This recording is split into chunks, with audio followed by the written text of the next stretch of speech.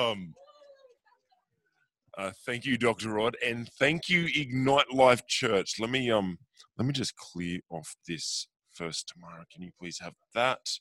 And Dr. Rod, you can have your phone, and you can have your iPad, and that'll do. We're doing well here. We're doing well. Hey.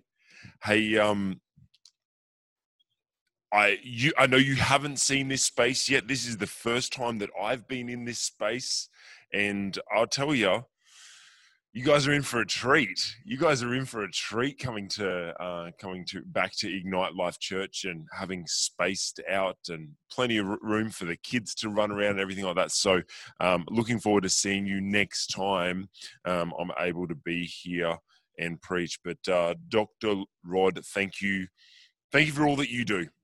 You know, Dr. Rod said that we've been speaking recently about this message, and it's not just the message. Dr. Rod and I speak every week, and he takes time out of his busy schedule of plastering and painting and ripping down walls, and and takes time out to speak with me every week. And I feel absolutely honoured to have you guys in my life, and thank you for Ignite Life Church for welcoming me back as always. So, the topic of today's, I'm just going to hit straight out with it. The topic of today's message is forgiveness. Now, if you want to, I suppose a title for today's message, it's forgiveness. It's bigger than you. And like, I'm going to say that again. Forgiveness. It's bigger than you. Now you're gonna get this, and it's going to make sense in a moment, but this is a really important topic, and it's something that I've always got to, whenever I hear from God of what I feel like he wants me to preach, I know it's something that I need to learn, or that I've been learning, or I've been getting deeper into recently. And this is just something that's really spoken to me, and a lot of conversations that Dr. Rod and I have had lately have just sort of come up in conversation, and I really felt this was really important to be able to talk about forgiveness. But why forgiveness in this season? Well, obviously we're well aware of COVID, and I'm having a lot of conversations with business people, and I know there's lots of people that have lost their jobs and a lot of people that have lost their businesses. And what I'm sensing is there's a lot of unforgiveness being harbored towards China. You know, like people are really unforgiving towards China. They're harboring unforgiveness towards the government because of the decisions they're making. They're harboring unforgiveness to a boss, or to other people walking down the street. They're like, everyone else is an enemy. And so there's this season where we tend to be sitting in this space of unforgiveness because of this pandemic that's going around.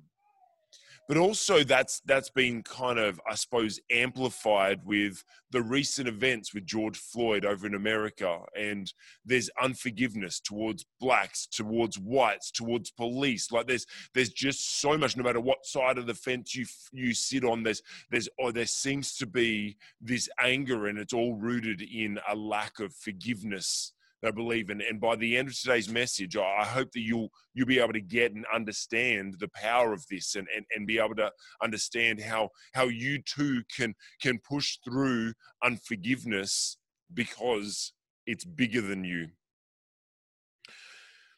You know what?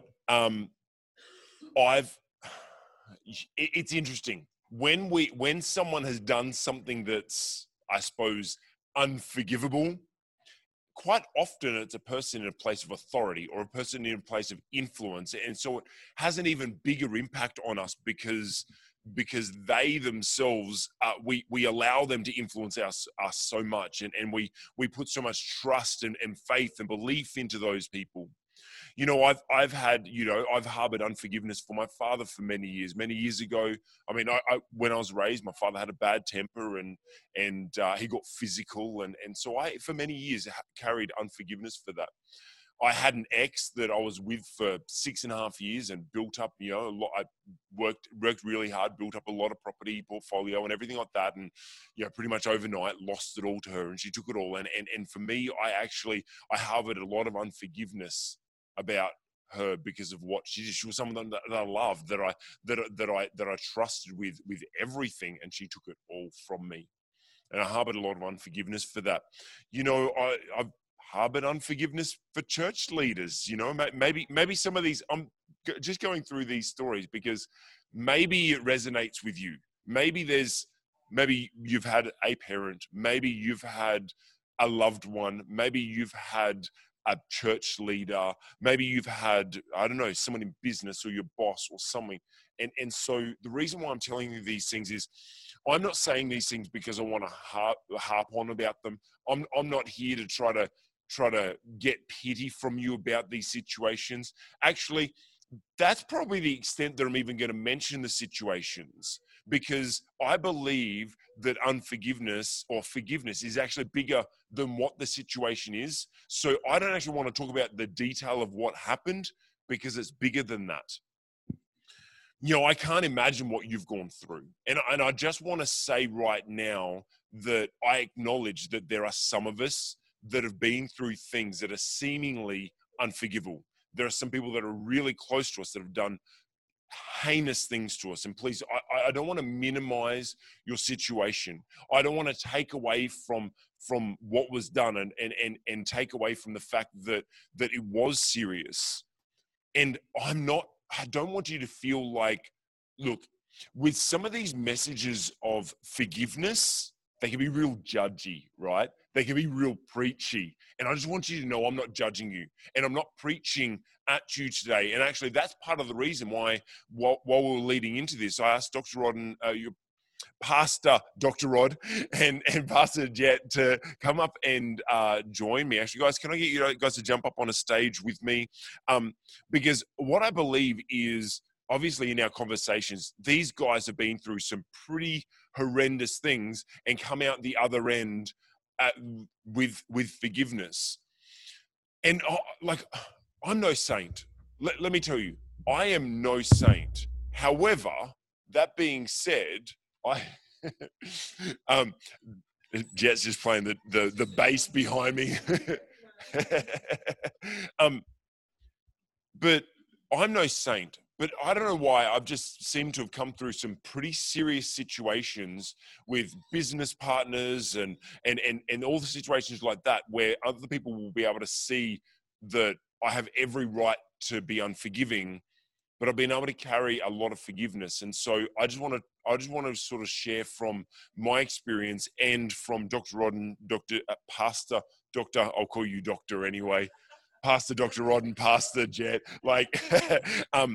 through just a conversation, because I believe that the conversation will be really healing for a lot of us. The passage that I want to talk about, and I've actually asked Tamara to read the passage for two reasons. One, because you're going to hear enough from me. Two, it's a big passage, and reading is not my gift. Talking is my gift. Reading is not my gift. And also, I don't think Tamara does enough around here. So I'm going to actually... I'm going to get her to read from 1 Samuel 24. So I encourage you, open up your Bible apps, or open up your Bible, and I want you to open up to 1 Samuel chapter 24. Yes, we're going to read through the whole chapter. But I really felt that this passage really spoke to forgiveness because, like I said, it's often someone of influence or someone that is like a leader to us, or someone above us, someone in authority that tends to do the unforgivable things. And in this situation, it was Saul. It was Saul that had done unforgivable things to David. And I think this passage really represents what David was able to do to exercise forgiveness. Just leading up to this, obviously Saul was David's king. Saul was David's mentor. Saul was even David's boss because he worked for him as his harpist. So Saul was David's authority, and Saul kept him. There's a verse that says, when David came and worked for Saul, he kept him from visiting his family. Now, I know there's some of us that are like my boss uses up too much of my time. It doesn't allow me to spend time with my family or spend time with my loved ones. You know what? Saul was insecure and jealous. You know, when David came back into the town, all the women were singing, and, you know, Saul kills his thousands, but David kills his tens of thousands, you know, and Saul got jealous and he got really insecure. I'm sure you've had people that have been threatened by your gifts and talents, that they've done something to hurt you that was that seemingly unforgivable, because it came from a place of insecurity. You know what? Saul even tried to kill David. And I'm not talking about when he sent his armies. We'll get to that.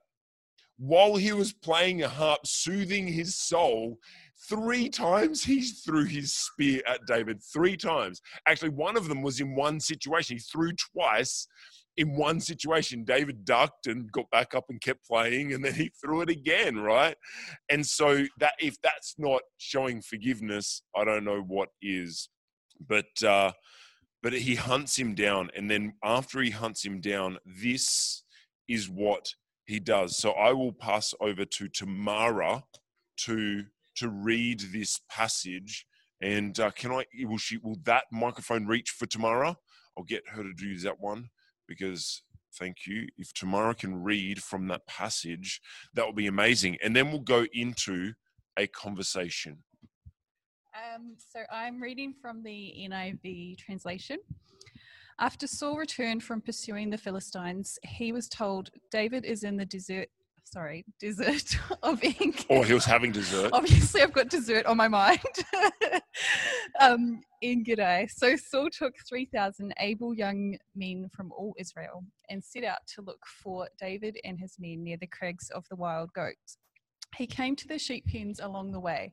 A cave was there, and Saul went in to relieve himself. David and his men were far back in the cave. The men said, "This is the day the Lord spoke of when he said, 'To you, I will give your enemy into your hands, for you to deal with as you wish.'" Then David crept up unnoticed and cut off a corner of Saul's robe. Afterward, David was conscience-stricken for having cut off a corner of his robe. He said to his men, "The Lord forbid that I should do such a thing to my master, the Lord's anointed, or lay my hand on him, for he is the anointed of the Lord." With these words, David sharply rebuked his men and did not allow them to attack Saul. And Saul left the cave and went his way. Then David went out of the cave and called out to Saul, "My lord, the king." When Saul looked behind him, David bowed down and prostrated himself with his face to the ground. He said to Saul, "Why do you listen when men say, 'David is bent on harming you'? This day you have seen with your own eyes how the Lord delivered you into my hands in the cave. Some urged me to kill you, but I spared you. I said, 'I will not lay my hand on my Lord, because he is the Lord's anointed.' See, my father, look at this piece of your robe in my hand. I cut off the corner of your robe, but did not kill you. See that there is nothing in my hand to indicate that I am guilty of wrongdoing or rebellion. I have not wronged you, but you are hunting me down to take my life. May the Lord judge between you and me, and may the Lord avenge the wrongs you have done to me, but my hand will not touch you. As the old saying goes, from evildoers come evil deeds, so my hand will not touch you. Against whom has the king of Israel come out? Who are you pursuing? A dead dog, a flea? May the Lord be our judge and decide between us. May he consider my cause and uphold it. May he vindicate me by delivering me from your hand." When David finished saying this, Saul asked, "Is that your voice, David, my son?" And he wept aloud. "You are more righteous than I," he said. "You have treated me well, but I have treated you badly. You have just now told me about the good you did to me. The Lord delivered me into your hands, but you did not kill me. When a man finds his enemy, does he let him get away unharmed? May the Lord reward you well for the way you treated me today. I know that you will surely be king, and that the kingdom of Israel will be established in your hands. Now swear to me by the Lord that you will not kill off my descendants or wipe out my name from my father's family." So David gave his oath to Saul. Then Saul returned home, but David and his men went up to the stronghold. Thank you, Tamara. And you can take that podium away, or do whatever with that podium if you would like. Thank you. You don't know what to do with it. Just too many chords. So as Pastor Dr. Rod is doing that, obviously, as you can see, David has this opportunity to be able to kill the guy that's pursuing him. No, leave that, baby, because that's got the camera on it. My wife has jumped up in the background to try to save things as well. And obviously, I mentioned all these things that King Saul had done to David leading up to this, and he had every right to kill him. There's even a verse that says that the Lord promised to deliver your enemy into your hands, and he didn't take that opportunity to seek revenge. And so there's a couple of things that I want to talk about today. I want to talk about, first of all, why we should forgive. Then I want to go into how to forgive, and then a nice little ending of like when to forgive, because that's actually really important. So, first of all, I mean, there's 3 points, and I got so much stuff to talk about. So many things in here that I could do it all without you guys. Like, as in, I could fill up the time with just the things I got to talk about. So I don't know whether we're going to cover everything, but I suppose the first question is, why do we forgive? And for me, the thing that comes out of this scripture is in verse 12. Let me go back to verse 12.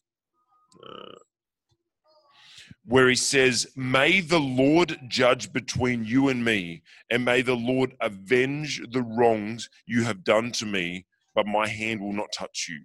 And then verse 15, "May the Lord be our judge and decide between us. May he consider my cause and uphold it. May he vindicate me by delivering me from your hand."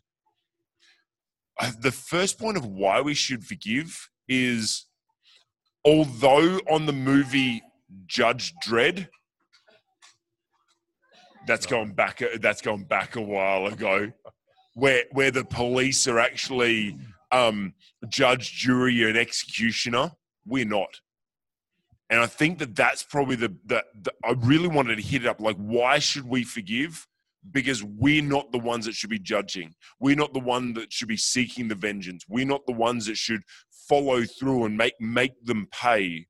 Because in here, David, the first thing David did was, well, no, let the Lord judge. There's one big verse that's always been my go-to when someone does something wrong by me is Deuteronomy 32:35. "Vengeance is mine, declares the Lord." Like, leave it to me. Vengeance is my part, and I'll always leave it over to him, because forgiveness is bigger than me, and forgiveness is bigger than you. Dr. Rod and Pastor Jet, why do you believe we should forgive? Because it's good for us. At the end of the day, harboring unforgiveness only makes us sick. And I can give you a good example. We had a neighbour many, many years ago when we were living in Christchurch. She was an older person, but she just had unforgiveness against just about everybody in her world. She was one of those persons who, for whatever reason, had become really embittered. Mm-hmm. And I remember after we got to know her a little bit, and we tried to look after a little bit as a neighbour, and we used to trim her hedge and so on and so forth. But she still got pretty cranky with us at times, and because we didn't trim the hedge right, or it was the wrong height or something like that. And I used to think to myself, unfortunately, she would die of cancer or a stroke or something like that. And she did. And so I think there's enough evidence around us for us to know that the person who gains most from forgiveness, it's me.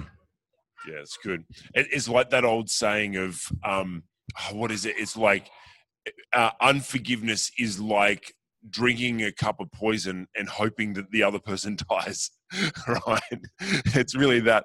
Pastor Jet, tell me, why, from your perspective, should we forgive? Well, God insists that we do. Hang on a second. There we go, Ains. Yep. Are we? Is that on? Yeah, just all. Is that on? I'll just let Maybe. you use this microphone. Okay. Hang on. God insists that we forgive, and also it lightens our heart when we forgive. And I don't want to die of some stupid disease over something someone did to me a long time ago. Yeah, and I like Rod. I've seen people who have unforgiveness, and it's like they're locked up. And the word actually says that they're being tormented and hoping that this person may forgive them, or, I mean, not forgive, but be sorry for what they've done. And even if they were, it's not enough. It's never enough. And I really feel it puts walls around us so we can't move forward in the things of God, and we're stuck, and we're poisoning ourselves. Yeah, that's good. I mean, here's the thing that I mean, we know the Lord's Prayer, right? We've heard the Lord's Prayer 1,000 times, hopefully more than that. Hopefully you've said it at least 1,000 times in your lifetime. But it pretty much says, forgive those so that I can receive forgiveness. Because here's the thing, it's not that God won't forgive. I mean, let me pass it over. Like, what's that statement like? Because it's for me, it's like, it's not that God won't forgive in that moment, it's the fact that we can't receive because we're holding on. That's true. So that leads me to like the next point of why we should forgive. And this is actually, can be honest, I went through a season where I just didn't like people. Like that whole thing of business is perfect without yeah, season. It's a daily battle. So like I remember when I was planning the church campus, that I was just focused on doing the church. I'm just like, people just frustrate me. And I had a leader, I can't remember actually who it was. I don't know whether it was one of you two, maybe. I actually feel like it was possibly one of you two. Well, I'm getting really interested in this story now. I actually think it was when I was living with you guys, and I mentioned, I can't remember which one it was, but one of you said, yeah, it was probably Jet, that said, well, you can't love God if you don't love his people. Yeah. So tell me about that, Jet. Like, what, like...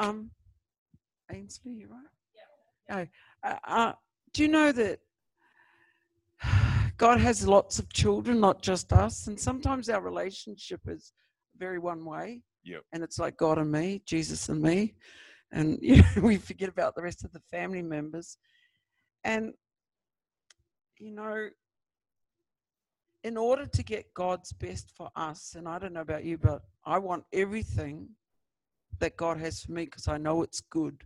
I don't want to miss out on anything. And I don't want to lock you up in prison because one day you trip me up. Oh, that's good. I don't want that for you. Mm. And I don't want somebody to do that to me. I don't want someone to lock me up in unforgiveness and hurt and lack of love because one day I pushed them. And I might have been playing, or I did something accidental. I just don't think it's fair. I don't want to be stuck where I am. Yeah. In that place because someone won't forgive me. Praise God. He forgave me, but we also need one another's forgiveness. Oh, yeah, that's true. Like, we need Jesus' forgiveness, but we need to receive each other's forgiveness. Move on. I mean, 1 Samuel 24 verse 6. So in the same passage, so David had just cut off the hem of Saul's garment, which we'll get to in a moment. He said to his men, "The Lord forbid me that I should do such a thing to my master, the Lord's anointed." See, he's going, well, I love my Lord, and my Lord loves Saul, so I shouldn't do anything to harm him. So, Pastor Dr. Rod, there's this verse in the when talking about forgiveness. Peter denied Jesus 3 times in front of Jesus, like denied him, right? Like, and that's pretty unforgivable, actually. Like, they talk about the unpardonable sin is denying Christ, pretty much, like denying his spirit. Like, so Peter almost did this undeniable thing, and yet when Jesus next spoke to him, he asked him those 3 times. He reconciled him. Like, you actually look in the NIV where it has a little title on it, like the reconciliation of Peter. It's the forgiving of Peter. And he turns around to him and says, do you love me? And do you love me? Do you love me? And what Jesus says to him, then he says, well, feed my lambs, look after my sheep, feed my sheep. And so for us to be a true disciple of Jesus, we are called to really love those and care for those people, because that's who the sheep are. The whole universe, everyone on this planet is God's sheep. The Bible always refers to them as sheep. How do you feel that we could execute that love for God's creation, that care for his sheep and his lambs? And I like the reference of lambs and sheep, because lambs means the immature, because there's some people that we deal with that are immature. Now, they may be immature in life, or maybe immature in wealth, or maybe immature in faith, or whatever, as well as the sheep, the mature ones. How do you care for and love those people that God has actually called you to shepherd? That actually is a very interesting question. Can I come back? No, I've had this experience probably 3 or 4 times in my life. The first was actually when I was university lecturer, and there's a little bit of a tradition in universities to actually really want the students to go away. They're a bit of a nuisance. They have questions, and you've got to prepare lectures, when what you really want to be doing is your research and going to conferences and writing and those kinds of things. And I remember I had a class that wasn't doing well. About 25% of the students were dropping out between the first day and the last day of the term. And about 35% of the students were actually failing. So, that's more than half the class who weren't succeeding. And God said to me once, he said, I want you to love your students. And I thought, oh, that's a bit novel, isn't it? That's a bit novel. And I realized that I was just falling into line with everyone else in the system. And I had a little bit of long service leave. I took about 4 weeks long service leave. And while Jeanette and the girls were asleep, I used to sneak into my office up at the university, and I totally rewrote that particular subject. New textbook, everything I did afresh. And I had a lot of input from a really good friend of mine, another Christian guy who was working at that university at the same time. And we turned that thing around so that there were no dropouts. The only people who ever dropped out were women who got pregnant and had complications. And I'm not joking. And the failure rate came down to around about 10 to 12%. And by and large, it was the students who didn't engage. So that was a deserved outcome, if you know what I mean. And just because God spoke to me and said, love your students, I actually changed the outcomes for them in that unit.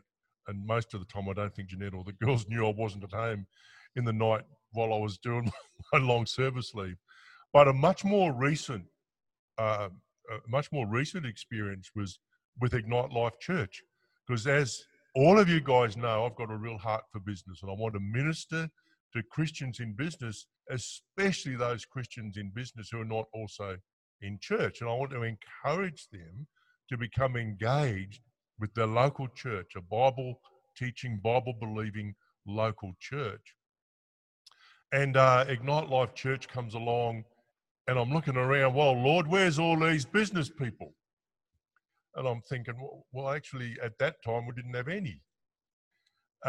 We had certainly some with great ambitions, and praise the Lord, we've been praying. But, God said to me, look, he said, can you love the people I send you? And I said, yes.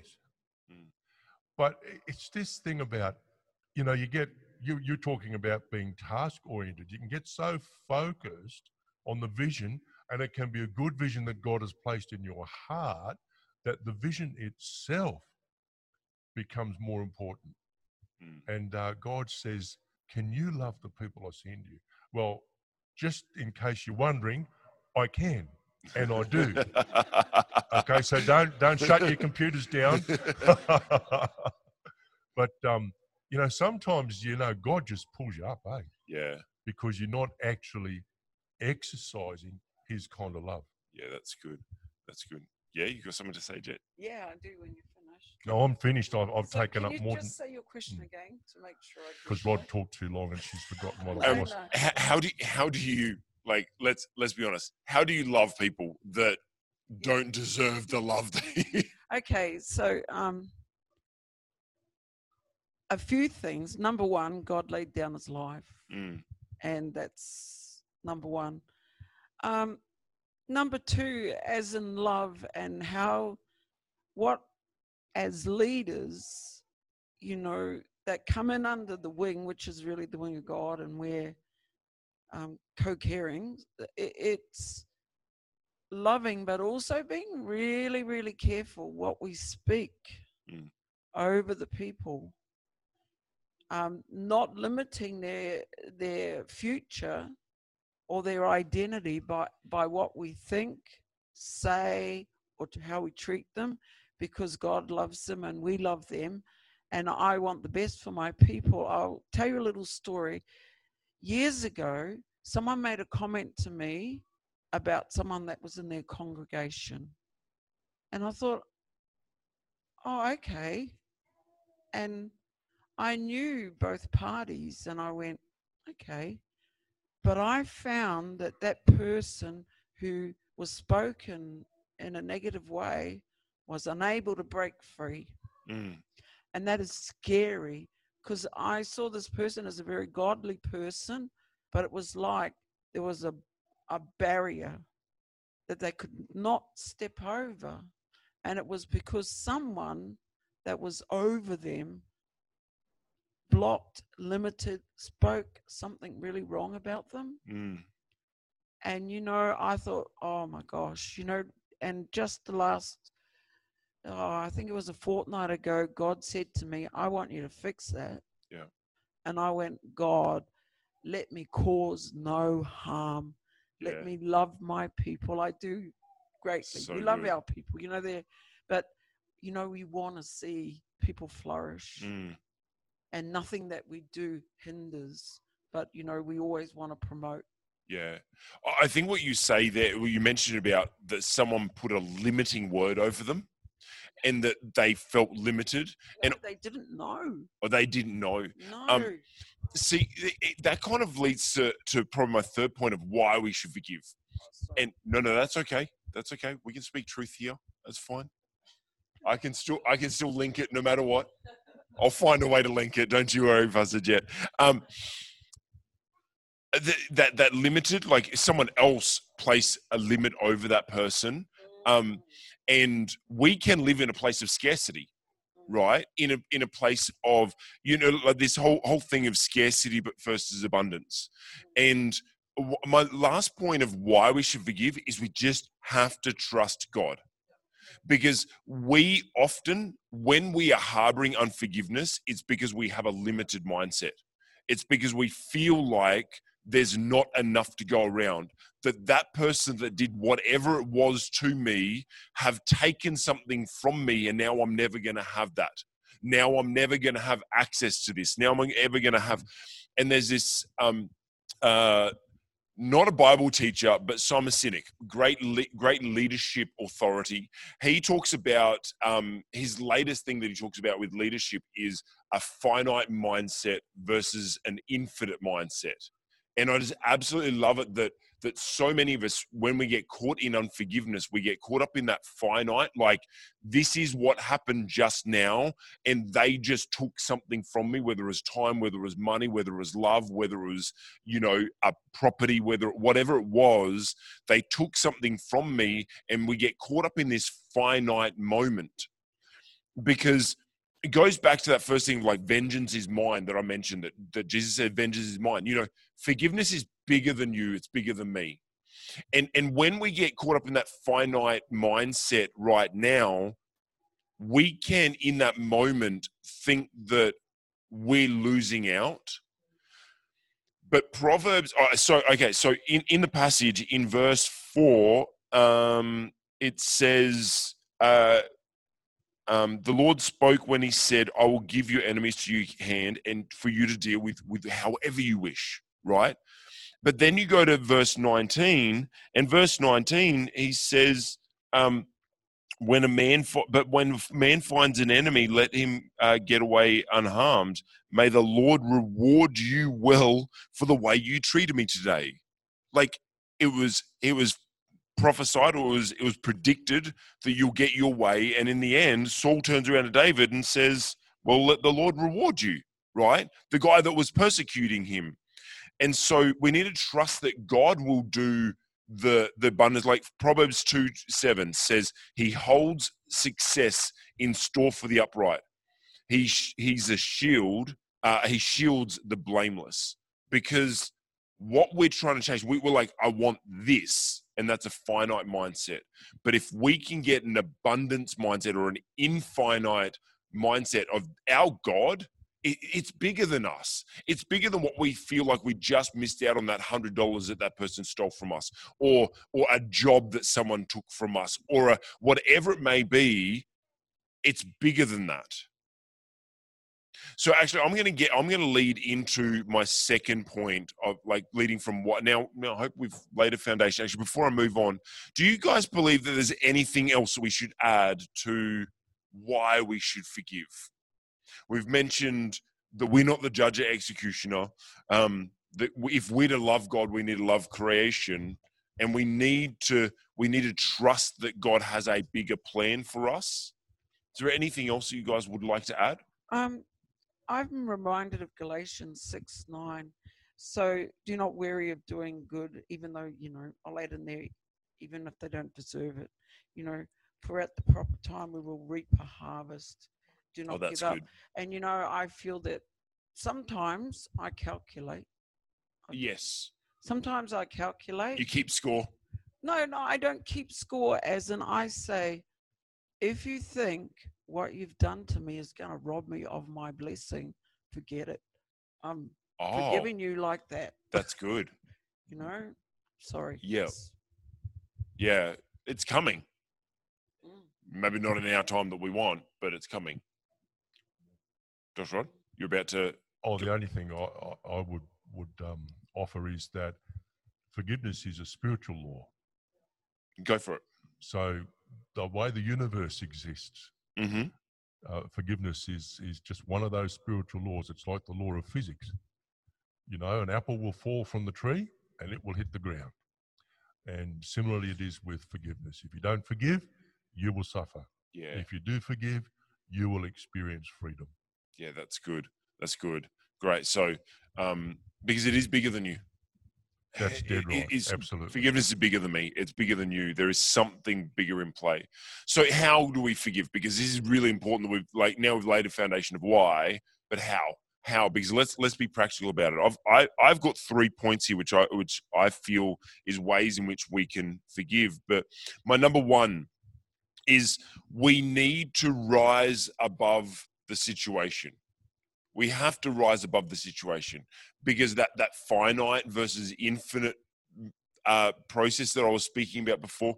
Right now, if we are harboring unforgiveness, it's because we are caught in the situation. They did this, but you don't understand. But I could have had this, and we get caught up in that situation. It's 1 Samuel 24:5-6. Afterward, David was conscience-stricken for having cut off the corner of his robe. He said to his men, The Lord forbid me that I should do such a thing to my master, the Lord's anointed, and lift my hand against him, for he is the Lord's anointed. See, he's rising above it because he's looking at Saul not as someone that is trying to kill him. He's not looking at Saul as, this is the guy that threw a spear at me. This is the guy who stopped me from seeing my parents. This is like he's rising above the situation, saying, well, you know what? This is the Lord's anointed. Rising above the situation because it's bigger than he knew it was bigger than him. So how would you suggest that we rise above a situation? Because it's so easy to get caught up in it.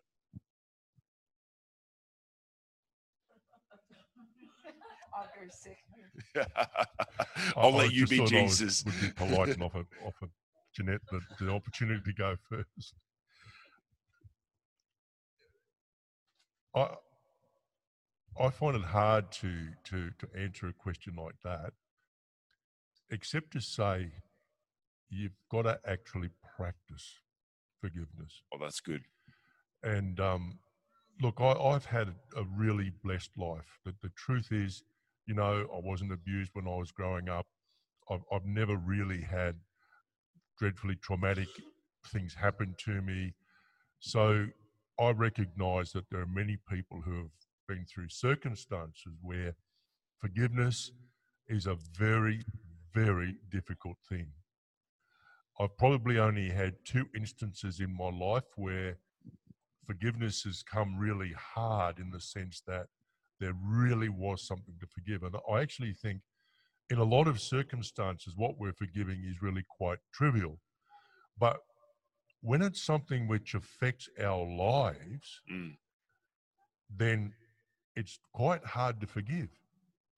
So when there really is something to forgive, that's when I think it's hardest. But that's also why I think we need to practice forgiveness, so that it actually becomes part of our way of doing life. Because if it is part of our way of doing life, when there really is something to forgive, when there's some wrong which has done great damage to you, then you will actually find it easier to forgive. And that process, I think, will take less time, because forgiveness is often a process, that it's not something which necessarily happens instantaneously. So I would say the best advice I can give is to practice forgiveness, so that it actually becomes part of the way you operate as a human being. Oh, that's really good. Pastor Jep? 2 things. Ask God to help you. Oh, that's good. And he does, and ask him to heal you of the damage. But there's another thing. I'm an eagle. I'm not gonna squabble over scraps off the floor with the chickens. Sorry. It's that's not really good. You know, I've been saved from that. I'm not a fishmonger. Fighting over fish scraps or stinky fish. You know, he's lifted me up here, and I'm going to try and stay up here. Yeah, that's good. That's good. My second point that I have of how we should forgive, it comes down to one word: empathy. And it's something that we as humans unfortunately is not our first response. We're very selfish people. It's like, I'm thinking about myself. And it kind of, although it's my second point, it sort of follows on from rising above the situation. How I rise above the situation is through empathy. You know, everyone has their own battles. You don't know what that person has just gone through that day. You don't know what their husband did to them, their wife did to them. You don't know what happened on you don't know what happened on their way to work. You don't know what meeting they just came out of. And so having empathy to understand that everyone's going through their own battles. With this situation with Paul and Saul and David, not that Saul, the other Saul, earlier on in 1 Samuel, it says that Saul was troubled by a spirit. It says that the Spirit of the Lord had departed from Saul, and an evil spirit from the Lord tormented him. And so that's why actually David ended up starting working for him, because it was the only way he could be soothed by that. And so I believe that we really need to rise up with empathy. What's your take on empathy and how we can exercise empathy? Sometimes people, the Spirit of God would have helped Saul do his job. Spirit of God leaves. He's king. How's he going to do his job? Yeah. He would have been struggling, threshing around like a fish. And empathy is that sometimes people are in the wrong place and they're struggling to do what they need to do. And, God supernaturally gives us the fruit of the Spirit and that love. God gives us that love to do it. Yeah. Supernatural. Yeah, it reminds me of a number of situations. Like I've been through a lot of situations where people will find out what someone had done to me, and they can't believe that I'm still supporting that person, or I'm still defending that person, or I'm still, like I'm not bitter about it. And it was, for me, you said it, like they're not in the right position. That a lot of the times I will then have to, now I have to admit, it's not my instant response. I do go into a couple of days of unforgiveness, maybe sometimes a couple of weeks, maybe sometimes a couple of months. But how I actually get out of it is I start thinking about them and going, hold on a second, that person is just operating outside of their gifting, and they've just become insecure, or they're failing because they're outside of their gifting, or you know what, that person is really good at this. It's really important for us to put ourselves in that person's shoes. Or that person is just, their business is struggling and they've got a family to feed and they're just focused on that at the moment. It makes us so much easier for us in that moment to if we can put ourselves in their shoes, it then allows, that's what empathy is like, how can I put myself in their shoes? Because it's another way of like, this is bigger than me. This is, if that's how you expand yourself, by going, I'm going to put myself in their shoes and realize, hold on a second, they're going through stuff too. Dr. Roddy, you look like you had something to say. Well, you know me, I'm a university lecturer. I've always got something to say. Whoops, there go my glasses again. Look, I would have to say, in my earlier days as a Christian, I probably didn't have a lot of empathy. Yep. And I can remember being in leadership meetings, thumping the table, and you ought to do this, you ought to do that, they shouldn't be doing that, blah, blah, blah. However, as I've had an opportunity to grow to a level of maturity in my faith, I think I've come to understand that a lot depends on how mature we are in the faith. Yeah. Maturity in the faith is something that comes with time. Yeah. And just experience. So I think the longer I've been a Christian, probably the more humble I am about, if you like, the state of my own walk. And I think that helps me, as it were, put myself in other people's shoes. And so I would say that I'm a much more empathetic person than I was. I've also done a lot of reading in this area, particularly because of my interest in leadership and management. And so I've learnt about empathy, and that has helped me, I think, to actually exercise it. It's really good. Now, tell me then, empathy. Empathy's weakness, right?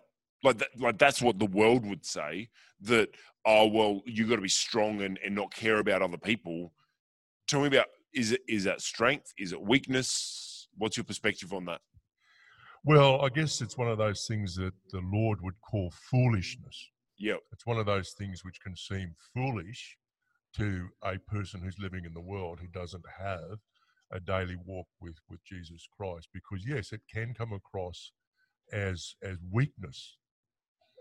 And so a lot of leaders in business in particular, particularly those who have a tendency towards narcissism, they don't have any empathy. They are totally focused on whatever KPIs, key performance indicators, they've been given. Mm-hmm. And for other people, sometimes pastors in churches, they are so committed to the vision that they believe God has given them, that all that matters is the vision. And any of their individuals who's not totally signed up to the vision and not working towards the vision is, in a sense, not worthy having them spend time on them or time with them. And that's not just theory. I know of cases where churches have fallen apart because of, no, it's my phone, because of that kind of leadership. Is that a timing? Is we got to end now? No, it's someone trying to ring me. It could be the Prime Minister. I've been expecting his call any day. Anyway, now I lost my thread totally. Sorry, Craig. Leadership. Oh, yes. Yeah. Strength, empathy, strength, weakness. So I think it's when you as a leader become so focused on something other than the people that God has brought around you, that's when you lose empathy. And we've got to be careful we don't build a church on what we're not going to do. But one of the things I'm not going to do is come to the church at the beginning of every year with a vision for the year and say, well, here it is, and it's now your job to fall in line with that vision. Yeah. As it turns out, I think God does speak to us often. And what's happened in our own church is that God has given us a word each year, but that's a little bit different to having the head honcho pastor get this vision and then say to everybody, will you fall into line? Because I think that develops an environment in which empathy is lacking. Yeah. So, I would consider empathy a strength. Like if you exercise empathy, I've seen it time and time again, is it has actually strengthened me. And even if you just view it as a strength, and it may drive you to just be better at empathy if you view it in that way, it's just not a weakness. I think that a really, really gifted leader and manager grows people around them, and sometimes that requires empathy. Yeah. They know what's going on in people's lives because people trust them. Yeah. And they're willing to sit and listen, and they're able to move people into their giftings and not their weaknesses. Some bosses think, I'll put you in your weakness and make you work. And that's, sometimes, yes, I think God does stretch us, and sometimes it is, but I think that there needs to be empathy for the people who you are with, and sometimes that means they get to kick you. Yes. And that's not nice. No one likes to be kicked. They don't. No. And it's really important for us to be able to forgive, to be able to have empathy. A story that I have that actually really typifies where I was able to. It was actually almost a turning point for me when I realized that I can actually forgive people. I used to be really bad with road rage. I had a bat in my car that would come out regularly. I would pull people over. I would stop in the middle of the highway if someone was following me too closely. Like literally, I would just keep slowing down until I came to a stop. This was my BC days. And then when I found myself back at church again and in relationship with God, I'm like, this is not right. I can't do this, because it's harboring unforgiveness for this person, right? And one thing that I did was I then turned around, and it leads me into my next point. It's kind of a combination of both empathy, and my next point was I would just turn around, and rather than cursing them out, I would bless them. And my third point is repay evil with good. Luke 6 says, love your enemies as you want them loving yourself. Like, love your enemies, right? Love your enemies. And then later on, he goes on to say, like, yes, obviously you can love the people that love you, but even the sinner does that. Anyone can love someone who does good by them. But the true test is, are you loving a person who is your enemy, and are you doing good by them? Are you? And I mean, there's endless. I got a list. I'm not going to go through them, but I got the list of all these verses through the Bible where it says, when someone's donkey falls down, when your enemy's donkey falls down, pick them up. When your neighbor takes your jacket, give him your shirt. Like all this stuff, like repay evil for good. And like Dr. Rob was saying before, it's a practice when we actually get into this. And it was literally when I was driving in my car and someone would cut me off or someone was pushing me behind, it would just became a habit of mine to turn around and go, oh, bless them, Lord. And not just, oh, bless their kind heart and like inside of me going, right? It was, I truly want to bless them. And I went into that, the empathy side of maybe they're running late for work.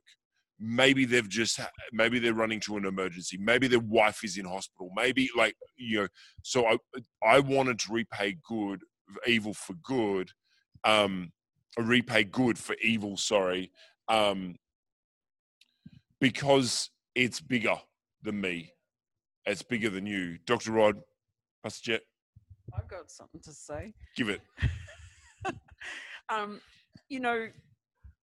When we engage with evil or bad or things cut us off or whatever, I feel like a goalkeeper, and I'm thinking,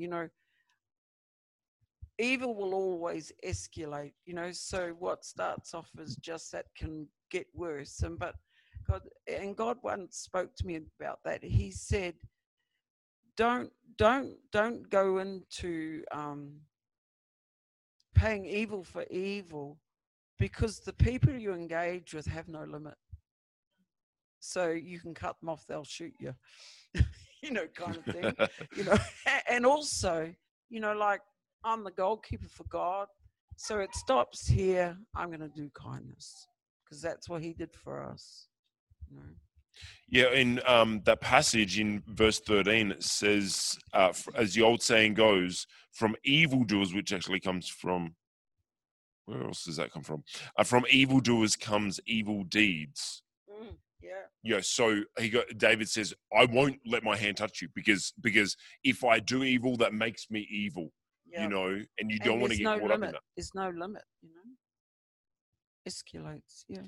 Dr. Rod, repaying good for evil. I don't think I have anything to add, believe it or not. And back to Genesis 1. So how do we forgive? Number one, we need to rise above the situation. How do we rise above the situation? By having empathy that goes beyond ourselves, empathy of what that person is doing in that situation. And when we can actually have that true empathy, we can then repay good for evil. And I don't know which comes first, the empathy or the repaying. I think that they almost go hand in hand. I think that one triggers the other, that if you're struggling with empathy, find something good to say or do about that person. I've been so many times, I will defend a person who's done really wrong by me. And the more I defend them, the more I can feel that forgiveness like rising up in me, and then that the unforgiveness that I'm harboring sort of be released, and that tension, anxiety, and stress. And it kind of leads me to that next one of when to forgive. When to forgive. Now, in our conversation the other night, Dr. Rowe, when we were talking about this, you had a really good point about this. So Lamentations 3:22 says, because of the Lord's great love, we are not consumed, for his compassion never fails. They are new every morning. Great is your faithfulness. They are new every morning. This sort of leads me. I mentioned that I had an ex that did wrong by me and pretty much set me back to zero after working pretty much my entire adult life to build up an asset base and to actually build success for me. I end up with nothing, and I harbored unforgiveness towards her for many, many, many, many years. And then I was sitting. It was actually my first ever church service back in a church after probably almost 10 years. And the pastor at the time was telling a story about forgiveness and told a story about the bathtub. And they said, having a bath. I don't know if you've ever had, I don't know if you've had a bath lately, but hopefully you've had showers. But I don't know if you had a bath lately. But you know that when you hop out of a bath, if you leave that water in there, it leaves that little bit of a dirty line around the edge of the bath. And if you jump in the next day and have a bath again in that same water, it's just going to get dirtier and dirtier and dirtier. That at a certain point, you're literally not going to be able to get clean. The soap that you're putting on yourself is not going to do anything. Actually, think about that. There's a Bible verse that says that the perfumes and things won't be able to get rid of the stench because like the water is so dirty. And I believe that forgiveness is like that it needs to be a daily thing, that at the end of the day, we need to pull the plug and just let all that stuff drain out every single day. We can't harbor it. We can't keep it on. But I actually, like, after our conversation the other day, Dr. Rod, it actually gave me a different perspective of this daily thing. Is it's not just at the end of every day I need to forgive everything that happened that day. It's I find myself having to forgive that same thing almost every day that I'm carrying around. And it is a daily thing, that it's a journey. It's not just I'm going to forgive today and I'm good tomorrow. No, you'll see the person, you'll see a post for them on Facebook, or you'll think about, or you'll go to pay something, you don't have enough money, and then you think back on that thing, that if only I had this money. And so it's a journey. I'm not saying I want you to forgive right now and bang, you're going to be completely free of this. It is a journey, and there's still things that those people have done for me. But I say that I've forgiven these people, and I've moved on. But there's every now and then something will rise up, and I'll be like, and I'm like, okay, I need to forgive again. Dr. Do you want to take us further on that journey of unforgiveness? Yeah, I think often it is a journey, and it's something we have to practice daily. I was mentioning a little earlier that if you've really got something to forgive, that's when it's hardest. And I can remember quite a few years ago, Jeanette and I were going out to a function. This was back in the days when I was a famous radio announcer, had my own country gospel radio program. Or we were invited to go to the launch of a CD. And it was in the evening, and we had to drive about 80 kilometres, I think, from home. We were going over a bridge, and suddenly the Lord said, "You've got to forgive Bill." Now, most of you probably don't know Bill. I know Bill. He was my boss at the time, and I had for a period of about 2.5 years my absolute dream job. And for a whole range of reasons, I was replaced in that job by somebody else. And I'd actually thought I'd forgiven, because I knew all this stuff about forgiveness by then. I'd been a Christian for about 20 odd years or longer. And I didn't even know there was still a little tiny bit of harboring of unforgiveness.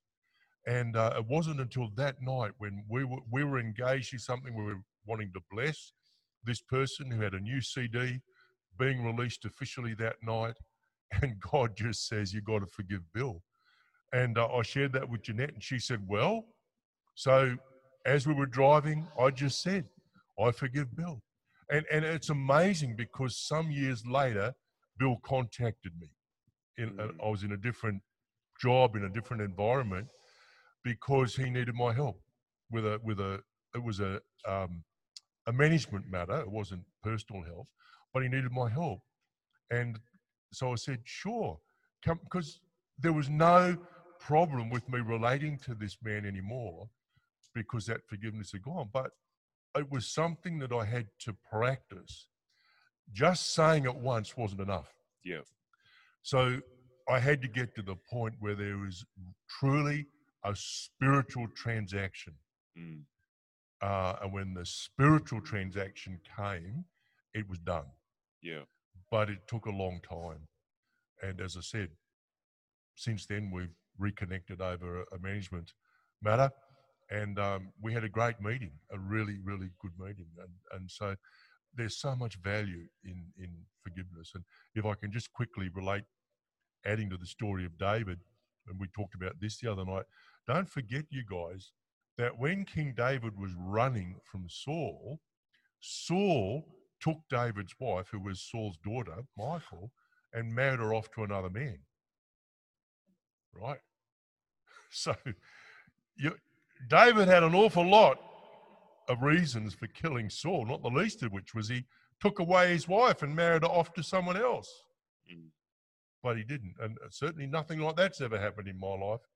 So I think if David can forgive something like that, the least I can do is to forgive those occasions in which someone has wronged me.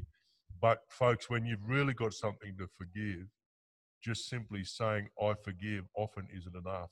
You do have to repeat it because, you know, Jesus' advice was 70 times 7. Yeah. Now, 7 is a number of perfection or completeness in the Bible. How often do you forgive? 70 times 7, which basically means as often as you need to until that deep, deep spiritual transaction has taken place.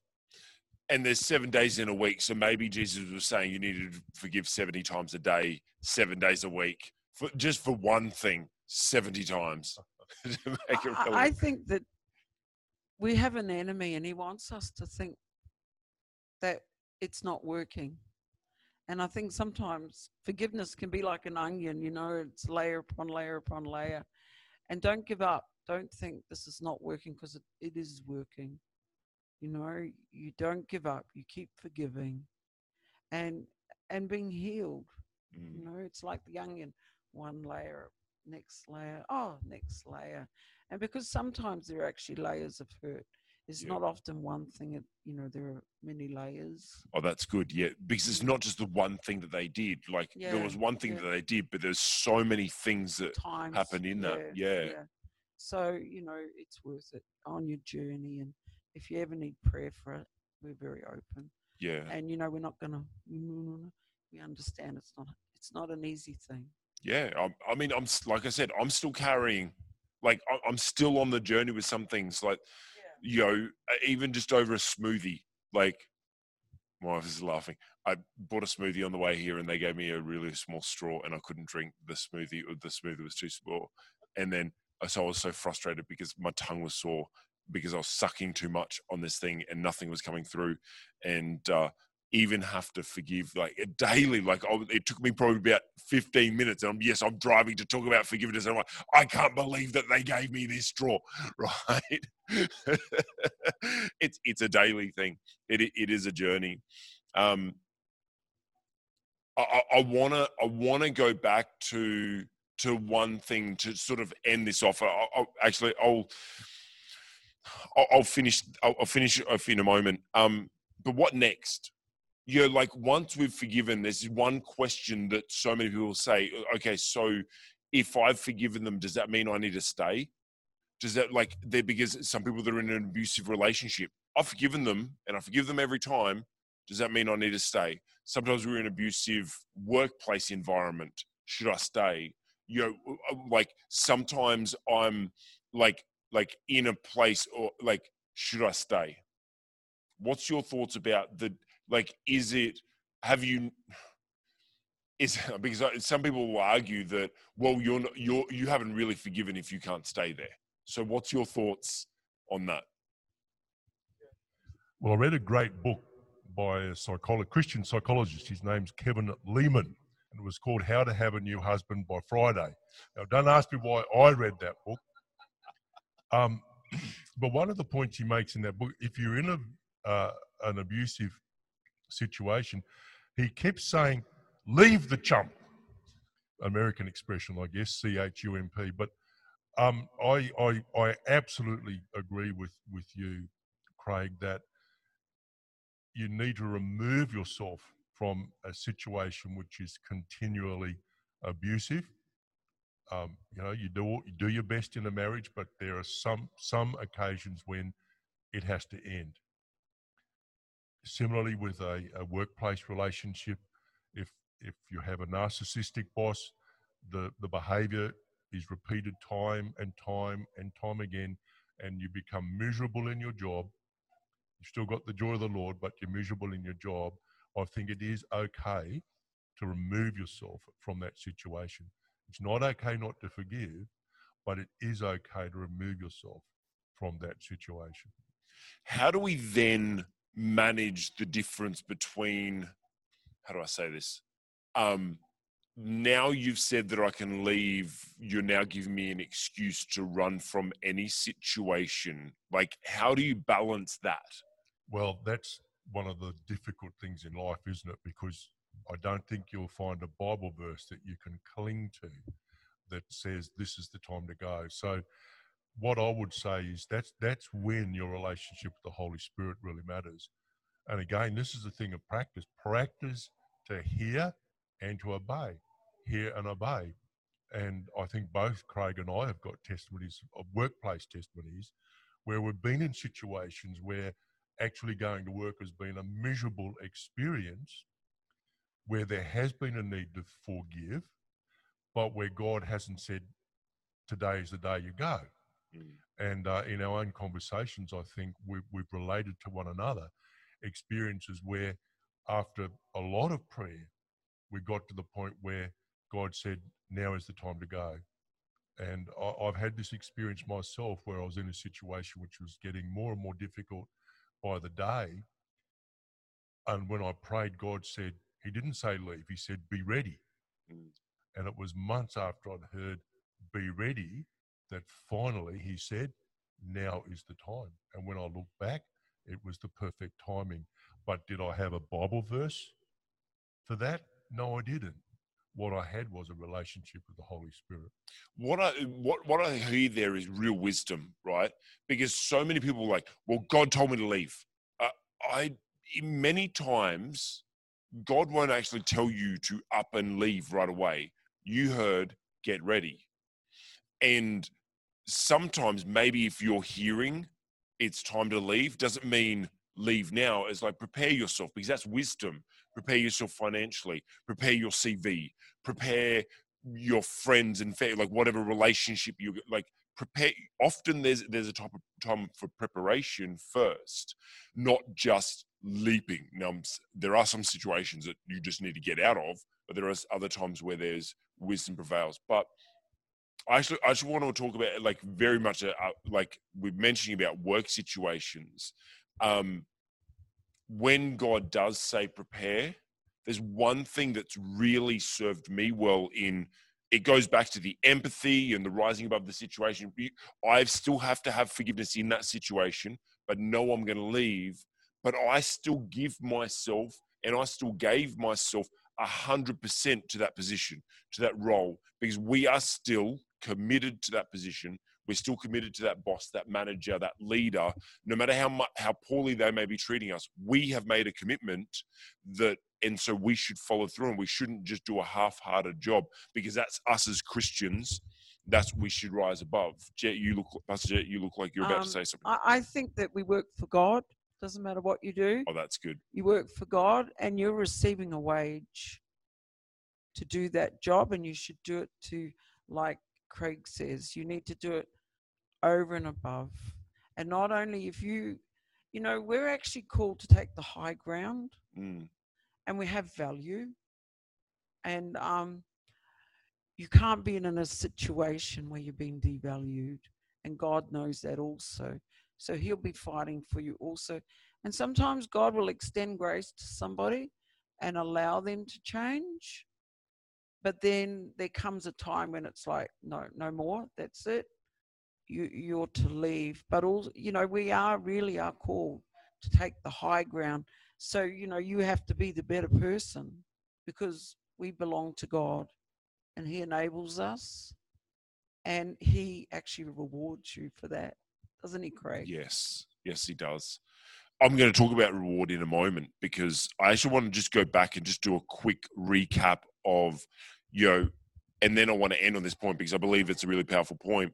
Why should we forgive? Number one, because God is the judge and not us. We are called, if we want to love God, we need to love his creation. We need to trust that he will deliver.